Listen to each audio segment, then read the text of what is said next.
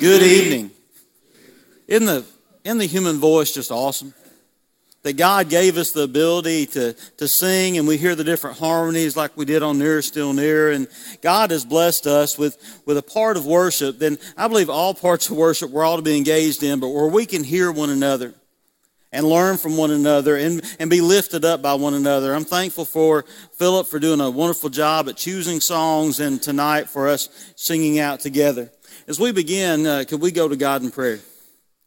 Our Heavenly Father, you are amazing and you bless us in every way, Lord. And we thank you for our singing tonight. And we pray that we are truly nearer to you each day.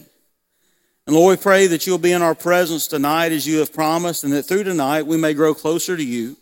We may see what you would love us to do and in order to fulfill your will here on earth, and how we can grow even more in love with you and make an even bigger difference on this world.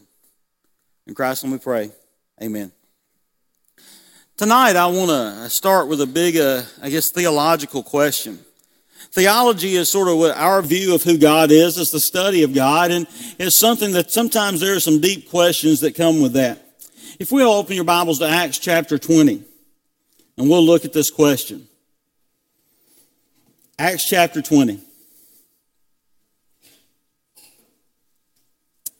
On the first day of the week, verse 7, when we were gathered together to break bread, Paul talked with them, intending to depart the next day, and he prolonged his speech until midnight, and there were many lamps in the upper room where we were gathered.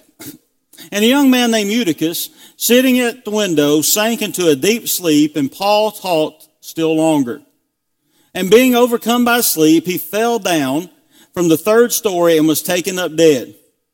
But Paul went down and bent over him, and taking him in his arms, said, "Do not be alarmed, for life is in him." And when Paul had gone up and had broken bread and eaten, he conversed with them a long while until daybreak, and so departed. And they took the youth away alive, and they were not a little comforted. In other words, they were comforted greatly. Let's go through this deep question, all right? Why did Eutychus fall asleep? All right, we're going to have to get deep for this. You know, why did he fall asleep? Y'all need to start elbowing one another, okay? You won't be Eutychus tonight, okay? Why did he fall asleep? Number one, it was late. My wife's looking at me like, what in the world are you doing? What does it have to do with anything? Bear with me, okay? It was late at night. He said he preached past midnight. It was a late night. Of course, it was late at night. Secondly, it said there were many lamps. Now, in other words, it was hot. Y'all know that. When a room is warm, it's easier to fall asleep in. I've learned that in many of our Sunday school classes. There's a lot of people packed in there, and it gets really warm really quickly. We've got room for more, but just know that it's something that makes it easy to go to sleep. Secondly, there were many people in there. So not only were there a lot of lamps, there's a lot of 98.6s in there. And as you add that up, it's something that you see. And also, evidently it was a long sermon. Paul spoke, so that's where y'all go, that's it. Can I tell you why he fell asleep? Because he was tired. Sometimes we try to get too deep, don't you agree? Sometimes we overlook the obvious. The reason he went to sleep is because he was tired. He said a young man named Eutychus, sitting in the window, fell into a deep sleep. I love that it says that sank into a deep sleep, and some of your versions say that sleep overcame him. That means he fought it. Bless his heart.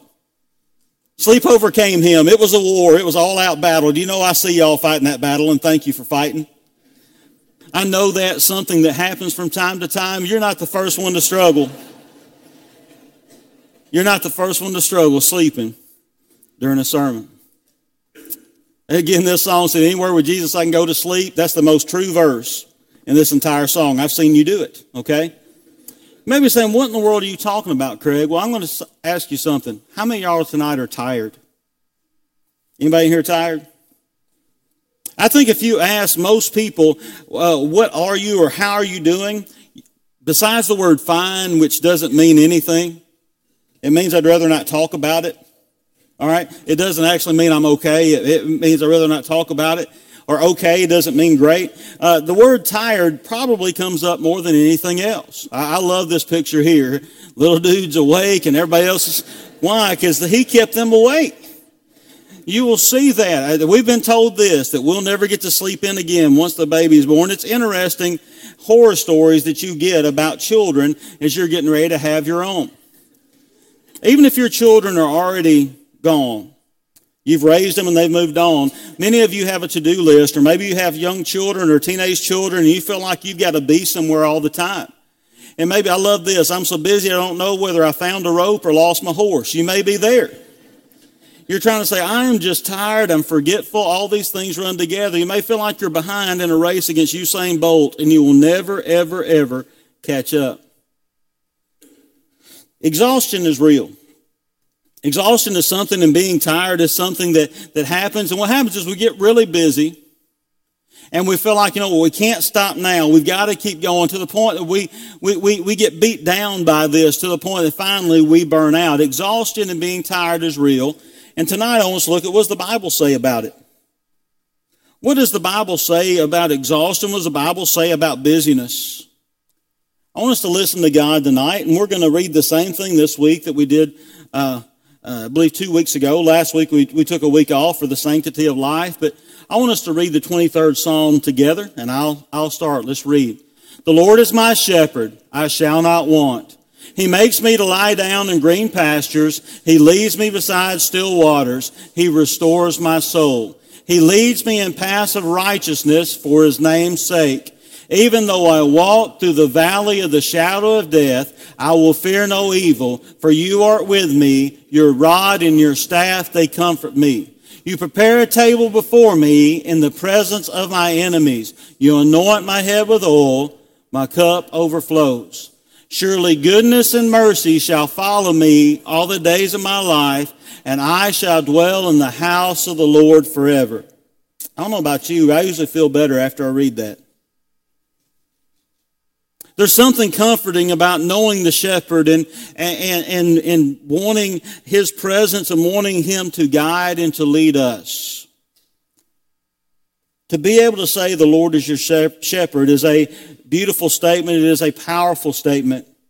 It is a statement of relationship where you believe God to be and where you choose to be.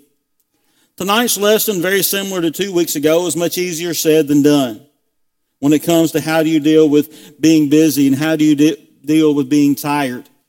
A couple of weeks ago, we talked about how is our heart at peace, and the thing is we're dealing with stress, and how do we have stress, or how do we deal with our stress and keep a heart that is still strong and close to God during the middle of it. And we said, does a peaceful heart come from an unstressed life? And we said, no, that's not the case. I went through several characteristics of David, and he went through his life, and it was amazing how many people didn't know I was talking about David till the end. When I went through and said, can you imagine being someone who is ridiculed by your family?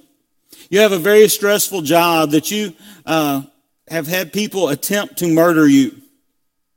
You've had loss of friendship. You have had a death of a close friend. You have had a great moral failure, not just one, but several. You have a troubled marriage. Again, you've had more moral failures. You have a private sin that you have tried to keep quiet from other people. You've lost a child. You have rebellious children. Your daughter has been assaulted. You have lose another child. You've been threatened, and you spend your life hiding in caves on the run. I added the hiding in caves on the run tonight. That sort of gives it a little bit more of who David was. But I had people come up to me afterwards and say, I thought you were describing my life. I thought you were hitting some things that I'm dealing with, whether it's a moral failure, private sin, loss of a child, a stressful job, whatever that is. I don't know, but it's still amazing that the one who wrote that could say, the Lord is my shepherd, I shall not want. The Lord is my shepherd, I have all I need. And he could talk about a tranquil heart. It is something that gives life to the flesh. He could talk about that and be someone who is at peace and know that his God is enough because God is there. How do we deal with the worry and all the things? We trust him to meet our needs. The Lord is my shepherd, I shall not want. Tonight, How do we keep our heart at peace when it comes to being in a hurry? You don't have to raise your hand. How many of you felt rushed to be here tonight? How many of you are like, hey, we've got to go, we've got to get there? And how many of you feel like you're always rushed to get somewhere else? How do we deal with hurry? Well, we need to obey God's instruction on rest. Again, as we said before, it may feel that you feel like you're in a life where you can't catch up, where so many things are going on, and you feel like you're in this constant run and constant race, and there's no way to ever get ahead. I don't know if you've ever been on a treadmill, but I tell people if you want a moment to last forever, get on a treadmill. Because I'll tell you, 1 minute takes a long, long, long time. It is something you can feel like you have walked 1.5 miles. You look down, you've walked 3 minutes and 40 seconds. And you're like, what in the world is going on? Guys, bring me back up, please. Tim's up there messing with stuff. Quit messing with my stuff, Tim. I'm trying to preach a sermon. Education minister don't understand that. I'm trying to preach. Now I'm going to thank you very much. Wow, talking about stressed. Great. Yeah. I'll just start over. I'm just kidding. How many unread emails do you have? On this picture right here, there's 10,000 and something. Whoever's phone this would be. This was mine a few years ago. 10,000 unread emails. How many of you have unread? Some of y'all are like, nope, I clean my box out every day. Some of you do that. Some do not. Some have got on every email spam list and somehow you can't get them out. And it just comes one right after the other to the point even thinking about it. Whereas you're out and you're like, well, I guess I could stay up every night for the next 6 weeks and get rid of these one by one and answer these. Or sometimes, or you can just say, this is just going to keep adding up on me. Some of you know the feeling of staying up all night to get a paper done. In college, this was me. I'm going to be real honest with you. We had to do I was in a class called Critical Introduction to the New Testament taught by Dal Flatt. It's the most challenging class, undergrad or grad school, I've ever had in my life. And if you made less than a C in there, you got to take it again. And I was very concerned about taking it again. At the end of the semester, I had my subject for my paper was who wrote Hebrews. And somebody else had the exact same topic. And so they went to the library on day one and checked out every resource. And what they did was they took all of spring break. They said they treated it like a job and worked 40 hours on their paper. And what they do, the day the paper was due, they turned all the resources back in. I met them at the library. I took all of them back to my room and stayed up 24 hours and finished a 15-page paper on the authorship of Hebrews. It was not my best work. It was better than the guy that spent 40 hours on it. That's a funny story. I don't know what he was doing those 40 hours. He spent too much time. But I'll tell you, staying up all night long didn't catch me up. I wasn't, as I say, wasn't worth killing for several days. Why? Because being tired and being busy are something we deal with. And you look and you say, you know what, I realize staying up late is a bad idea every morning. And we go through this life exhausted. Do you realize there is a connectivity by how little we sleep and mental health? Those are connected. Not just mental health, and it is things that deal with physical health. People who don't sleep as much are more irritable. You know that. You know that when you're tired, you're irritable. You know that when you're tired, it's something, it can deal with some cognitive issues in your brain, can deal with how your heart functions, all these different stuff. If the less you sleep, the more likely you are to have diabetes. You're going, how in the world does that happen? I don't know. It also, I love this, sleep deprivation is illegal, an illegal torture method outlawed by the Geneva Convention and international courts, but most of us do it to ourselves. If you are captured by a foreign government and you are guilty of some crime, and they are under the Geneva Convention, guess what? They can't deprive you of sleep. That is seen as going too far. And we do it to ourselves. And youth ministers do it for fun and call it lock-ins. Okay? It's interesting. When you are well rested, I promise you we're going to get to some Bible stuff in a second. When you are well rested, it's funny, sleep improves your memory and attention. Hormone regulation restores, resets, repairs, regenerates. I think a preacher may have wrote this. There's a lot of R's. Regenerizes the body, re-energizes the body. Weight loss, decision-making, mental clarity, attitude and demeanor. It boosts your immune system. All that comes from getting enough rest. I wonder if that's why God told us we needed it. That God knew that. It's sort of funny that God could have created us not to need sleep. Let that sit in for a minute. When we're created in His image, guess what? He created us to need sleep. He could have said, okay, I'm going to create beings who never have to sleep. Since He's the Creator, He created us with that need. It is estimated if you go to buy a mattress, you realize they cost a lot of money. And what's the excuse for spending a lot of money on a mattress? Because you're going to spend a third of your life in bed. That's what people tell you. That you're going to sleep there. Why? Because God created us with a need for sleep, and God wants us to know the importance of rest. This morning we went through the 6 days of creation. The seventh day, God ended His work, which He had done, and He rested. Why would God need to rest? Genesis 2:2, why would God need to rest? And He is the omnipotent, omniscient, omnibenevolent, omnipresent God. Why would He need to rest? Because of those previous things. What is God doing? God is modeling rest for us. If God needs rest and God chooses to rest, what's He doing? If we're creating His image, we should be people who do the same.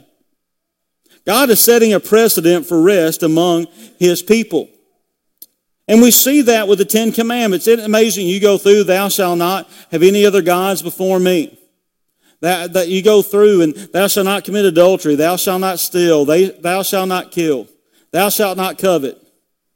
And in the middle of that, you get what? Remember the Sabbath day and keep it holy, which was a day of what? Rest. Out of God's top 10 rules, top 10 things He wanted His people to do is rest. Can you imagine that that's in that list? It's in the same list as not having any other gods before me. Not taking the Lord's name in vain. Resting is in that same list. Mark 2:27, He said, why? You go through, it says, and He said to them, the Sabbath was made for man, not man for the Sabbath. God knew men need to rest. He created a day specifically for that.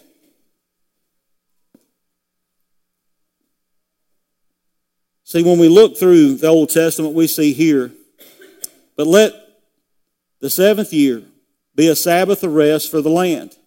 A Sabbath to the Lord. Do not put seed in your land or have your vines cut. What does He say? Even dirt needs rest. Every 7 years, you let land rest. If land needs to rest, and people who farm know this, that's why they go different crops year to year, because certain things pull things out of the ground. Your ground will be better if you can let it rest every so many years. And the Bible says every seventh year, we're going to allow it to rest. God knows that His creation needs to rest. Let me ask you, how are you doing on this? How are you doing when it comes to resting? More than likely, since we live in the U.S., not really good. Probably not doing really good at this because we're not a culture that's built on rest. If you have a job, it's not built on rest. And a little bit of research showed this. At least 134 countries have laws setting a maximum length of the work week. The U.S. does not. We'll let you work yourself to death here, literally. As my dad talks about preachers, he goes, they'll work a good meal to death. Thanks, Pop. I appreciate it. We don't have any limits saying you shouldn't work someone over this amount of time. My wonderful mom, has worked 80 to 100 hours a week as long as I can remember. She's going to retire in another couple of months, and I'm thankful she's going to do that. I don't know what she's going to do with all this newfound time. Because there's no limit. Her company will let her work and work and work and work and work. And when it comes to turning in your resignation, going to do this, you know what? They'll find somebody else to do your job. They're not going to hold any special things going, wow, they may give you something for your hard work, but they're going to go on and do this. In our country, 85% of all males and 66.5% of all females work more than 40 hours a week.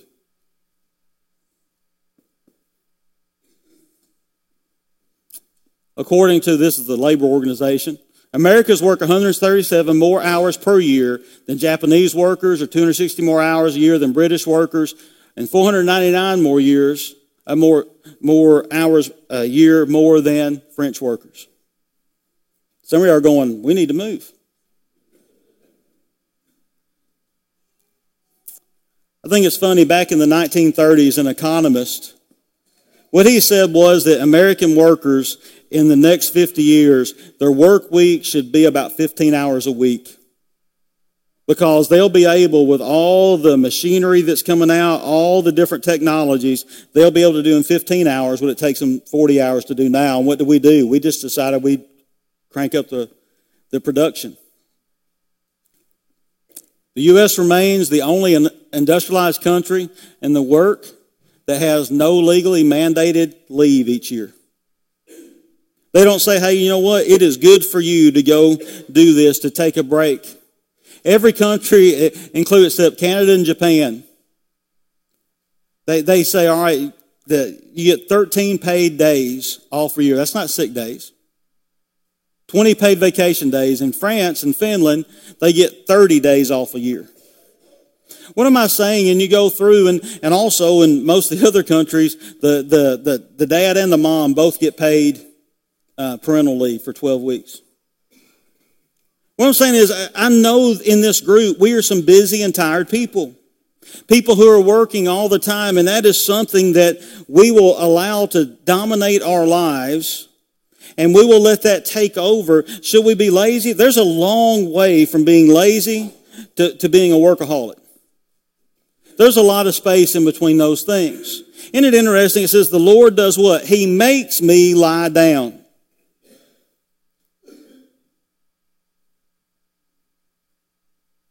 God made a king of a country lie down and rest.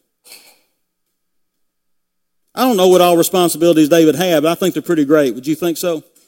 Running a country, that would seem like a pretty great responsibility. Yes. He makes me lie down. Somebody says, are you tired of being sick and tired? What probably happens is you're tired than sick. That those go together. I feel bad. I don't know why God chose to talk about sheep all the way through the Bible, and now so many sermons focus on how dumb sheep are. Then you realize sheep get to go to heaven. It's a weird thing when he compares the ones who are faithful to him as sheep versus goats. But what they say is sheep will eat and eat and eat and eat and eat. It's not about being full. They will continue eating. And they will not stop until the shepherd goes and makes them stop and lies them down. If not, they will just stand up and continue to eat and eat and eat. A shepherd has to come and make them to lie down.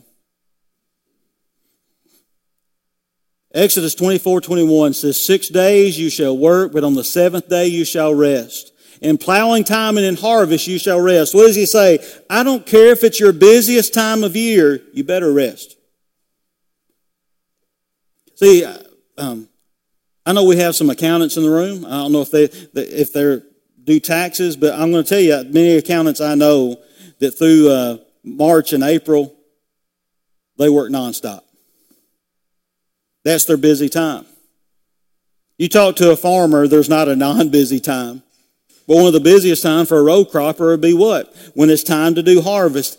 God says, I want you to look at this. On the seventh day, it doesn't matter if it's plowing time, when you've got to plant the food that you're going to need, or when it's harvesting time, when you need to get it back, when you need to take that which you've planted back up, you need to rest even at your busiest times. Do not forsake that. Probably a verse that just blows me away is Exodus 31:15. It says, "For 6 days work may be done, but on the seventh day there's a Sabbath of complete rest." You see that word? Complete. "Holy is the Lord. Whoever does any work on the Sabbath day shall surely be put to death." That escalated quickly. Do you realize that God equated working on the Sabbath with being rebellious to Him? You go through and look at the sins through the Old Testament and through looking through the Torah and the ones that led to death. It's amazing that this is one that He says, if you do this, this is the punishment for it. In other words, rest is a big deal to God. Overtime is something that I know that time people choose to work because they make a lot of money. In West Kentucky, in Calvert City, there's 16 or 17 chemical plants that are on the lake there. And the guys are hourly, and when it comes to overtime, if there's time available, you can just take it. There were 2 guys at one of the plants. This was a story told to me by one of our good people at the Calvert Church. Said there's 2 guys who took every bit of overtime they could. They competed one year to see how much more they could work because they got time and a half, and then they would go to double time once they hit so many hours. And they were just trying to work as much as they could. And within retirement, both of them died within a year. It's a good thing they had all that money, though, right? You know, they would go on and on and on, and that was something that happened. And the man who told me this, he said, "This is a retirement. This is a reminder for me that my life is not this. My life is in Christ. My life is not my work, and that I want to have a life with my family." Here's why rest is important. Three quick reasons. I need rest so I can, number one, so I can rest my body. You need to rest, not just when I'm speaking, but you need to rest. Your body needs rest. God made your body to need rest. It is something that allows your body to rejuvenate. Some of you have had sports injuries, and what does the doctor tell you to do first thing? Rest. Rest it. You ever heard, "Hey, doc, it hurts when I do that"? Then what? Then don't do that. Rest it. I need to rest so I can refocus my spirit. I think part of resting is worship. I know worship is something that is active. But what rest helps me to do is to go back and acknowledge God. To see that God is the center of the universe, not that work is the center of the universe, or to see that my schedule is the center of the universe, or making sure that I keep this schedule where I'm going everywhere else is the center. When I sit back and I can rest and I can worship and focus on God, it helps me to see God and to put everything in perspective. I don't know if you have a daily quiet time or not. Some of you are going, "Where do I find time?" You'll never find time for anything. You have to make time. You make time for what's important. And to me, this is one of the hardest things because even as a preacher, I get busy. And it's one thing to study for a sermon. It's another thing to say, "All right, God, this is where I'm going to focus on you. And I'm going to spend time reading your word. And I'm going to spend time in prayer to you. I may spend time singing to you. I'm going to do some things to worship you, because when I do that, it resets everything in my life. It is putting me back. Basically, it's taking a compass and going, all right, where's north again? All right, God's right there. I can start again. It's something that blesses us. It refocuses our spirit as we work on the spiritual side of who we are and we look at who God is. Thirdly, it helps us to recharge our emotions. Many of us know when we get tired, it is easy to be a lot more emotional. You ever seen a child that's just crying? You've seen that. What do we say sometimes? They're just exhausted.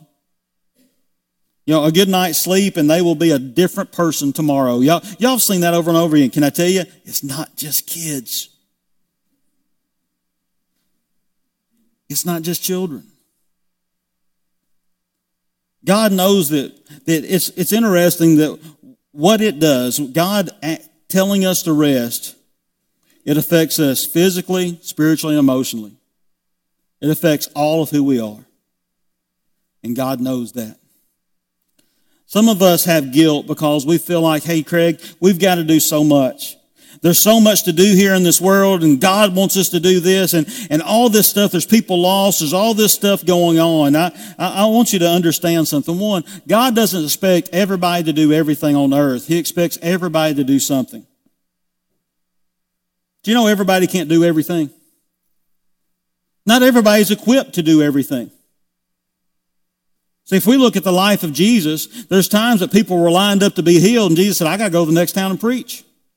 You're saying, well, he was still working. Well, that's not all we're going to see, and because he chose rest. Look what he said in Mark 6:31 to his disciples. And he said to them, come away by yourselves to a desolate place and rest a while. For many were coming and going, and they had no leisure time even to eat. Were people needing something? Yes. And what did Jesus try to teach his disciples? You still got to rest. You've got to rest. It's important. Preacher tells a story about one of his members called him, and this preacher took off on Mondays. That was his scheduled day off. And the preacher didn't answer his phone, and on Tuesday, he returned the guy's call, and the guy just lit him up. He said, why didn't you answer my call yesterday? He said, well, I was off yesterday. I was spending time with my family yesterday. And he said, a preacher doesn't have a right to be off. He goes, the devil never takes a day off. You don't have a right to take off. He said, well, if I didn't take off any days, I'd probably act just like him. And so that was his thought. I'm going to tell you, you know when you're real vulnerable to the devil? When you're exhausted. Many of us will say things we never would have said. We'll engage in things we never would have engaged in. We'll do things that we never would have done had we been rested. It's amazing what a difference that makes. See, the cure for hurry and worry is to rest and to look to God, to know the Lord is my shepherd. I shall not be in need. I shall not want. God is giving us what we need. And secondly, to know that he makes us lie down and for us to follow him when it comes to rest. Tonight is the Lord your shepherd. I'm going to say something that's funny to me. I probably preached longer tonight preaching about rest than I've preached about anything else. But at least you were sitting for it. So I hope that was good. But it's a real thing that we have to be conscious of. That we need to realize that God wants us to make a difference in this world, and God knows for us to do that, we need to at times have rest. He's not telling us to be a sluggard. He's telling us to rest and come back recharged and do what? Make a difference for him. Tonight, can we pray for you? Tonight, can we, as a church family, pray for you? Tonight, is that something we can do? Or secondly, tonight, would you want to become a Christian? Because you may be exhausted, and I love one of the comments of Jesus. All who are weary and heavy laden, come to me and what? And I'll give you rest. True rest is in him. And if we can help you with this, would you come now while we stand and while we sing?